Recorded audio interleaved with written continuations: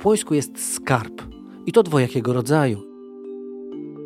Jedną jego częścią jest historia urodzonego tutaj Dawida Gruna, a drugą złota świnka. Carska moneta podarowana miastu przez tego samego człowieka, ale znanego już jako Dawid Ben-Gurion. W 1906 roku Dawid Grun wyjeżdżał z Płońska do Palestyny. 18-letni wówczas chłopak nie miał pieniędzy na dorożkę. Woźnica zawiózł go na dworzec za darmo. Lata później premier Izraela, wdzięczny za ten gest i szczęśliwe lata w Płońsku, postanowił dług spłacić. Ofiarował złotą monetę, która do dzisiaj przechowywana jest w tutejszym banku. Jesteśmy w pracowni dokumentacji dziejów miasta Płońsk. Patrzę w tej chwili na 3 nowe zdjęcia, to znaczy stare zdjęcia, świeżo otrzymane właśnie od rodziny z Haify akurat. Philip Steele, mieszkający w Polsce, amerykański historyk, fascynujący się sionizmem, przyjechał ze mną do Płońska, rodzinnego miasta Dawida Ben-Guriona. I widzimy starego już leciwego Ben-Guriona. Jest mały stolik przed Dawidem i na nim jest szklanka chyba limonady na moje oko. Na 2 zdjęciach siedzi obok Ben-Guriona Rachela Nelkin. To jego pierwsza miłość z dzieciństwa. Właśnie z Rachelą podjęli decyzję, by pojechać do Palestyny i razem akurat tam pojechali. Więc tutaj widzimy ich pod koniec życia i nadal są przyjaciółmi. Zwłaszcza na jednym z tych zdjęć Rachela przepięknie uśmiecha się do niego. Arcypiękne zdjęcie. Na jednym z zdjęć tych 3 właśnie Ben-Gurion maszeruje.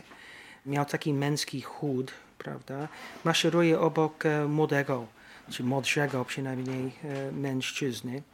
Ben-Gurion jest dużo niższy od tego pana. Jak wiemy, on miał 160 cm max. Niski pan, ale górował nad swoimi rówieśnikami i młodszymi. Stoję w miejscu, które było środkiem świata młodego, a najpierw małego Dawida Gruna, później Ben-Guriona. Tutaj w odległości kilku metrów był drewniany dom, w którym się urodził. Zaraz obok stała wielka synagoga. W promieniu kilkudziesięciu, może 200 metrów były kolejne Batei Midrash, czyli miejsca modlitwy różnych sekcji czy różnych części społeczności żydowskiej tutaj w Płońsku. Rodzice Dawida przeprowadzili się, tak patrząc, może 150, może 200 metrów na zachód w kierunku kościoła, który również widzę z tego miejsca. A więc praktycznie całe życie młodego Dawida Ben-Guriona jestem w stanie objąć, stojąc w tej chwili pod brzozą na ulicy Wspólnej w Płońsku. Nie wiemy, w jakich okolicznościach przestał istnieć dom rodziny Greenów.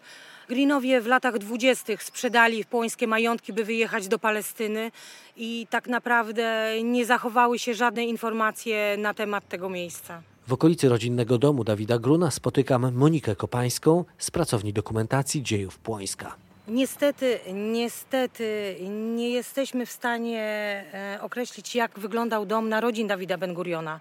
Dom, który opisuje w swoich wspomnieniach Ben-Gurion, to dom matki, który odziedziczyła po swoim ojcu i znajdował się na tak zwanym Kozim Zaułku, po drugiej stronie ulicy Warszawskiej.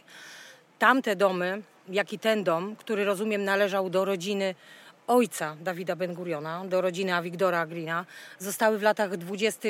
sprzedane. Niestety nie zachowały się akurat po tym domu żadne fotografie. Ja ze wspomnień samego Ben-Guriona odczytuję, że jednak większość młodzieńczych chwil spędził w ogrodzie przy domach matki, które są dokładnie opisane. Na pewno wszystkie te domy były domami drewnianymi, były domami jednopiętrowymi. Ben-Gurion wspomina 4 izby na górze, 2 izby na dole. Domy, o których opowiada, zajmowane były zarówno przez rodzinę Greenów, przez starszego brata Arona, jak również podnajmowane innym żydowskim lokatorom.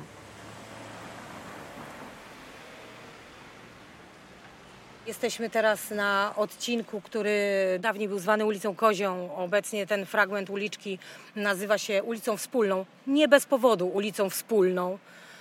Przez wzgląd na dawną społeczność żydowską, myślę, ulica otrzymała taką nazwę. Był bardzo miejscem skondensowanym, jeżeli chodzi o zabudowę. I w tym miejscu będzie mural upamiętniający Dawida Ben-Guriona. Mural pokazujący symbolicznie różne elementy jego życia. Jest postać Dawida siwego, stojącego na głowie. Izraelczycy do dzisiaj się śmieją z tego, że nawet leciwy Dawid Ben-Gurion pozostawał miłośnikiem tężyzny fizycznej i gimnastyki i potrafił stawać na głowie. Na muralu są dwa czołgi nierozerwalnie związane ze współczesnością państwa Izrael. Na muralu są też wrota. To wrota do Syjonu, które fizycznie znajdowały się dokładnie tutaj. Stąd Dawid Ben-Gurion czerpał myśli, idee, które wcielił w życie po przeniesieniu się do Palestyny, po przekroczeniu tych symbolicznych wrót.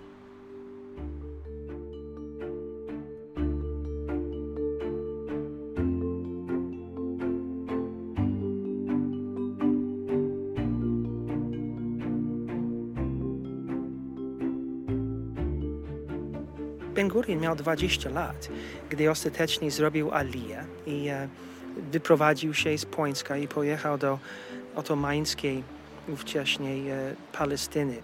Ben-Gurion bardzo mocno w swojej relacji podkreśla, jaka ważna była rola jego dziadka w jego wychowaniu. Dziadek był radcą prawnym, pomagał zwłaszcza klientom polskim tutaj w Płońsku w swoich biurokratycznych sprawach vis-a-vis władz rosyjskich. Wiadomo, że jesteśmy w dawnym zaborze rosyjskim. Dawid pisał o tym, że siedział na kolanach dziadka, który uczył go hebrajskiego, że tu łokieć, powiedz jak to po hebrajsku, tu kolano. Z jego relacji, z relacji Dawida wynika, że gdy miał tylko z 5-6 lat, znał hebrajski na tyle, by przejść na hebrajski w rozmowie z dziadkiem. A Wigdor, ojciec Dawida Ben-Guriona, też był radcą prawnym, więc znał polski i rosyjski. Rodzina mówiła na ogół w jidysz ze sobą, ale wszyscy znali także hebrajski.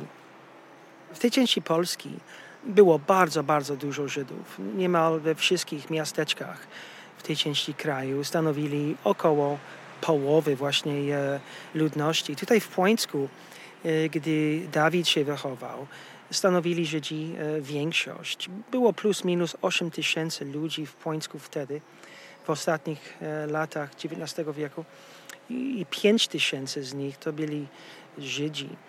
Sionizm jest sprawą niesłychanie fascynującą, jako idea, prawda? Bo chciałbym odróżnić ideę od wysiłków, od ruchu. Jako idea sionizm istnieje 1900 lat, prawda, zanim państwo Izrael powstało. W ostatnich dziesięcioleciach XIX wieku były różne, bardzo mocne nurty pośród Żydów w tej części Polski ówczesnej. Z jednej strony był bardzo mocny ruch hasycki. Był też taki ruch przeciw hasydyzmowi, rygorystycznemu legalizmowi Hasydów. Mówi się o takich Żydach mitnagdim. Był też ruch po oświeceniu żydowskim. Haskala to się nazywa po żydowsku. A Wigdor Green, ojciec Dawida, był raczej skojarzony z tymi od oświecenia żydowskiego i był też mitnaged, czyli on był przeciw właśnie hasydyzmowi, ale nie zawzięcie tak. Sionizm jako ruch natomiast powstał, zrodził się dwukrotnie. Pierwszym razem jako Chofefe Sion, co oznacza miłośnicy Sionu, się nie udało. Po kilku latach ten ruch osłabił i ostatecznie znikł. Po raz drugi sionizm jako ruch powstał dzięki Herzlowi. W 1896 roku Herzl wydał swoją słynną książkę Państwo żydowskie. I rok później odbył się pierwszy kongres sionistyczny To była ta iskra, która rozpaliła po prostu wyobraźnię Żydów na skali masowej, już teraz po raz drugi. A Wiktor Green, ojciec Dawida Ben-Guriona, od razu był Hofew Sion. Stał się miłośnikiem Sionu i dołączył się do tego ruchu na początku lat 80., jeszcze kilka lat zanim Dawid się urodził. A Wiktor stał się nawet swoistym przywódcą pośród miłośników Sionu i odbywały się zebrania miłośników Sionu właśnie tutaj, gdzie stoimy, na placu, gdzie znajdował się dom rodziny Greenów. Herzl wyłonił się jako Mesjasz dla bardzo wielu Żydów, na pewno dla tych nastawionych sionistycznie. Więc cała rodzina śledziła jego karierę. Widzieli w nim Mesjasza z tego jasnego powodu, że to była rodzina bardzo religijna. To nie Hasydzi, a raczej Maskilim, ci z oświecenia żydowskiego. Dawid napisał w swoich relacjach o swoim dzieciństwie, że ojciec chodził do synagogi codziennie, by się modlić. Dawid też był religijnym małym chłopakiem i pojął sionizm jako spełnienie głębokich marzeń żydowskich, mesjanistycznych.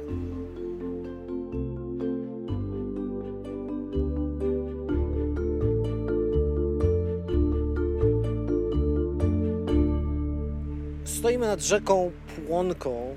Przeszliśmy kilkaset metrów od miejsca, gdzie Ben-Gurion się urodził i jesteśmy nad rzeką, w której się kąpał, która odegrała ważną rolę w historii sionizmu i w historii Izraela, coż trudno sobie wyobrazić, bo rzeczka uregulowana w latach 30. ubiegłego wieku teraz nie robi wielkiego wrażenia, jest porośnięta grążelami, leniwie płynie. Trochę trudno sobie wyobrazić, że tutaj 100 lat temu Ben-Gurion z kolegami przychodzili, żeby się kąpać i snuć marzenia o państwie Izrael. Dzisiejsza Płonka niczym nie przypomina rzeki sprzed 100 lat.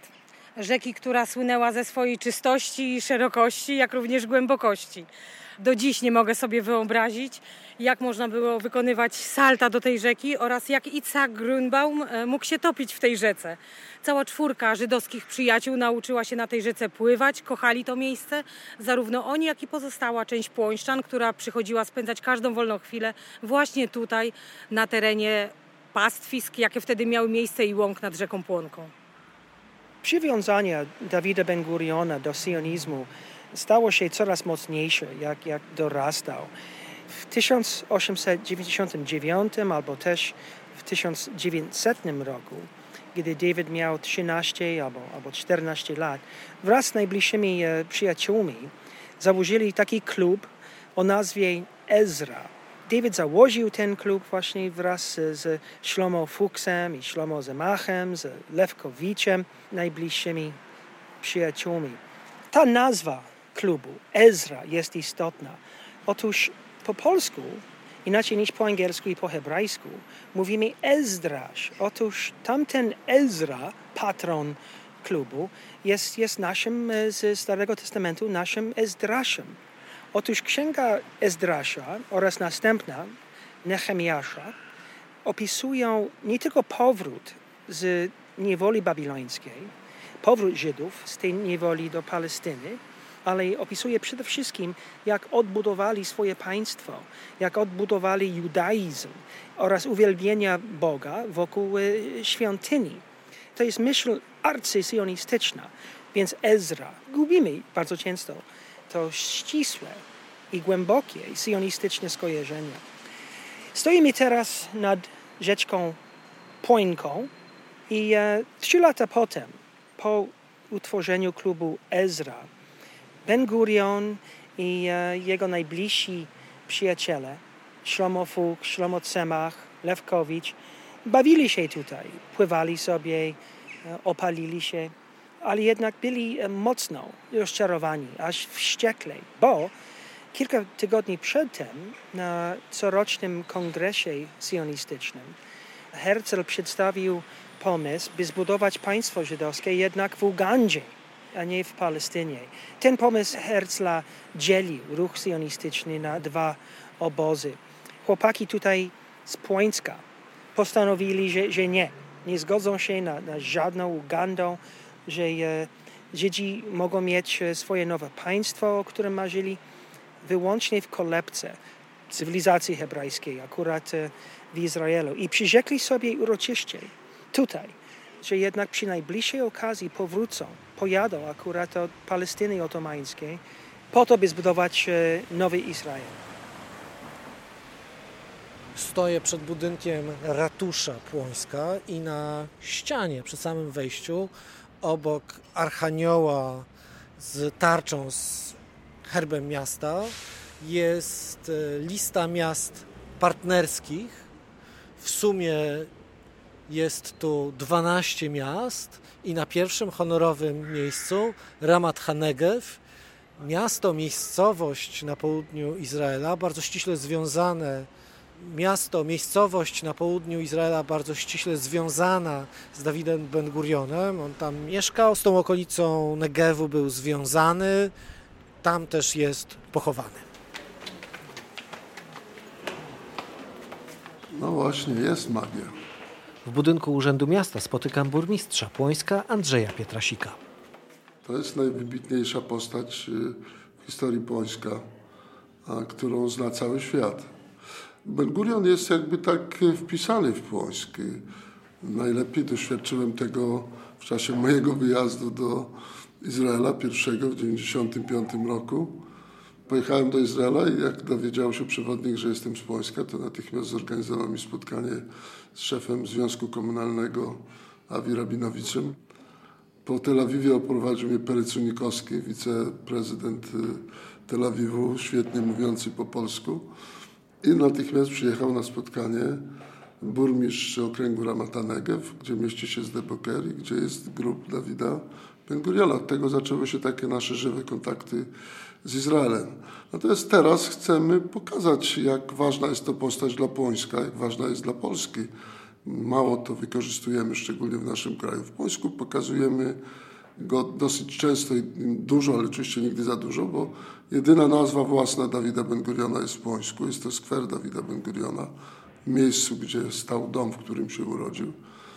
Ostatnim naszym działaniem jest budowa Domu Dobrej Pamięci, gdzie będzie muzeum tak naprawdę Polaków i Żydów i pokazane 5 wieków ich wspólnego życia obok siebie.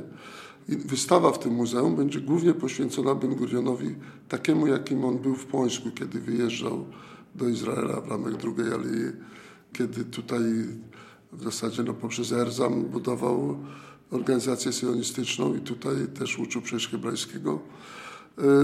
Chcemy w tej wystawie pokazać go jako tego młodego człowieka, który miał niesamowitą siłę, wyobraźnię i już wtedy, kiedy tworzył tutaj zręby sionizmu w Płońsku, bo on je tworzył ze swoimi kolegami, to wyjeżdżał jako niespełna 20-letni chłopak i już wiedział tak naprawdę, czego w życiu chce, że chce stworzyć państwo Izrael. Wyjeżdżał z Płońska z takim potencjałem zapału, wiedzy i energii, że to mu wystarczyło na całe jego życie i osiągnął swoje cele. Otwarcie na świat i nie zamykanie się tylko w kręgu społeczności żydowskiej wynikało też z Płońska, bo taki duch otwarcia, nieizolowania się, szukania jakiejś, myślę, tego, co łączy na różnych płaszczyznach, w różnych religiach, w różnych kulturach, przecież w różnych tradycjach domowych, to też musiało być. I to zaistniało wszystko tutaj. Myślę, że Ben-Gurion miał podstawy i on jest w dużej mierze sam stworzył tutaj, że jadąc był już tak silnie przygotowany i zmotywowany do tego, że wyjeżdża po to, żeby stworzyć państwo Izrael.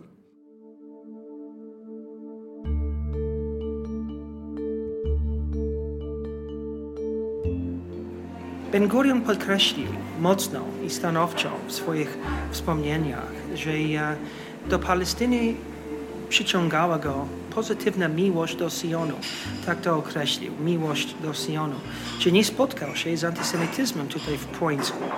On także podkreślił, że jego ojciec Awigdor, który miał przede wszystkim klientów polskich, żył sobie w zgodzie z Polakami, że chodziło jednak o pozytywne uczucie, o miłość do Syjonu. Stoję przy rynku w centrum Płońska. Rynek, trudno powiedzieć, żeby tętnił życiem, bo jest przede wszystkim parkingiem obrośniętym chwastami z pomnikiem, rzeźbą Archanioła na środku. Rynek w tej chwili nie jest powodem Płońska do wielkiej dumy, natomiast ma to się zmienić. Także trudno momentami sobie wyobrazić, że z tego miejsca wyszedł ktoś tak niesłychanie ważny. Po raz pierwszy robimy w Płońsku razem z ambasadą Izraela mural poświęcony Dawidowi Ben-Gurionowi, który będzie otwierał tę część rynku, która przed wojną w 90% była zamieszkała przez Żydów. Większość kamienic w takim samym procencie, jak powiedziałem, czyli to były kamienice, których właścicielami były rodziny żydowskie. Przy rewitalizacji rynku chcemy to pokazać, czyli każda kamienica będzie, napiszemy i oznakujemy, że była własnością rodziny, która miała imię i nazwisko i pokażemy, kto tam mieszkał do Holokaustu, ostatni mieszkańcy przed Holokaustem. Człowiek, który stworzył jedno z najnowocześniejszych państw na świecie, regionalne mocarstwo, mieszkał, przechadzał się po tym placu, tutaj żył, przy domu, w którym mógł mieszkać Dawid Ben-Gurion, to nie jest pewne, natomiast na jednej ze ścian w 1995 roku wmurowano tablicę pamiątkową w języku polskim i hebrajskim.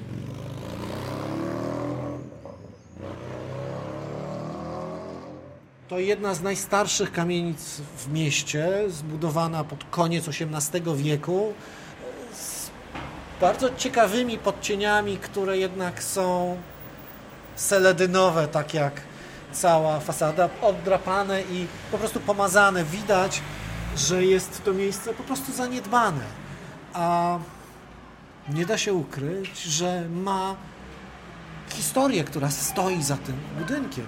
Nie są to tylko ponad 2 wieki historii Płońska, ale jest to także historia Izraela, która w jakiś sposób tutaj się zaczynała.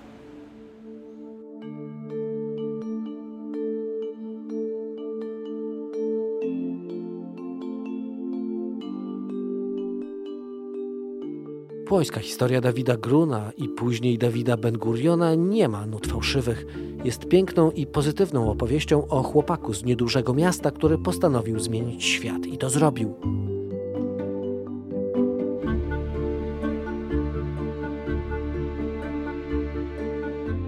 Podcast Kolegium Europy Wschodniej imienia Jana Nowaka-Jeziorańskiego w ramach projektu sfinansowanego przez Ministerstwo Spraw Zagranicznych Rzeczpospolitej Polskiej.